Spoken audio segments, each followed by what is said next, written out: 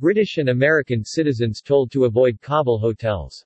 Since the Taliban takeover, many foreigners have left Afghanistan, but some journalists and aid workers remain in the capital. The Taliban is seeking international recognition and assistance to avoid a humanitarian disaster.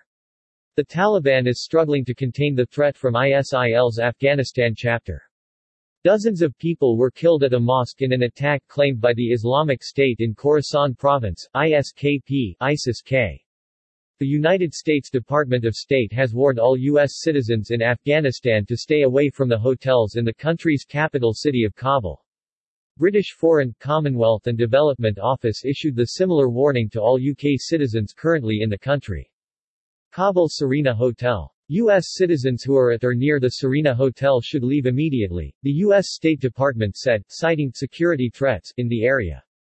In light of the increased risks, you are advised not to stay in hotels, particularly in Kabul, Britain's Foreign, Commonwealth and Development Office said. The warning came just days after dozens of people were killed at a mosque in an attack claimed by the Islamic State in Khorasan Province, ISIS-K. Since the Taliban takeover, many foreigners have left Afghanistan, but some journalists and aid workers remain in the capital. The well-known Serena Hotel, a luxury hotel popular with business travelers and foreign guests, has twice been the target of terrorist attacks. The Taliban, which seized power in Afghanistan in August, is seeking international recognition and assistance to avoid a humanitarian disaster and ease the country's economic crisis.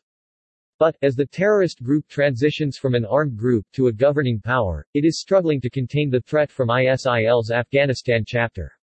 Over the weekend, senior Taliban and U.S. delegations held their first face-to-face talks in the Qatari capital of Doha since the U.S. withdrawal.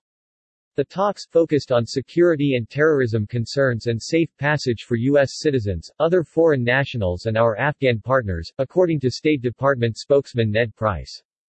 According to the State Department, the discussions were candid and professional, and U.S. officials reiterated that the Taliban will be judged on its actions, not only its words.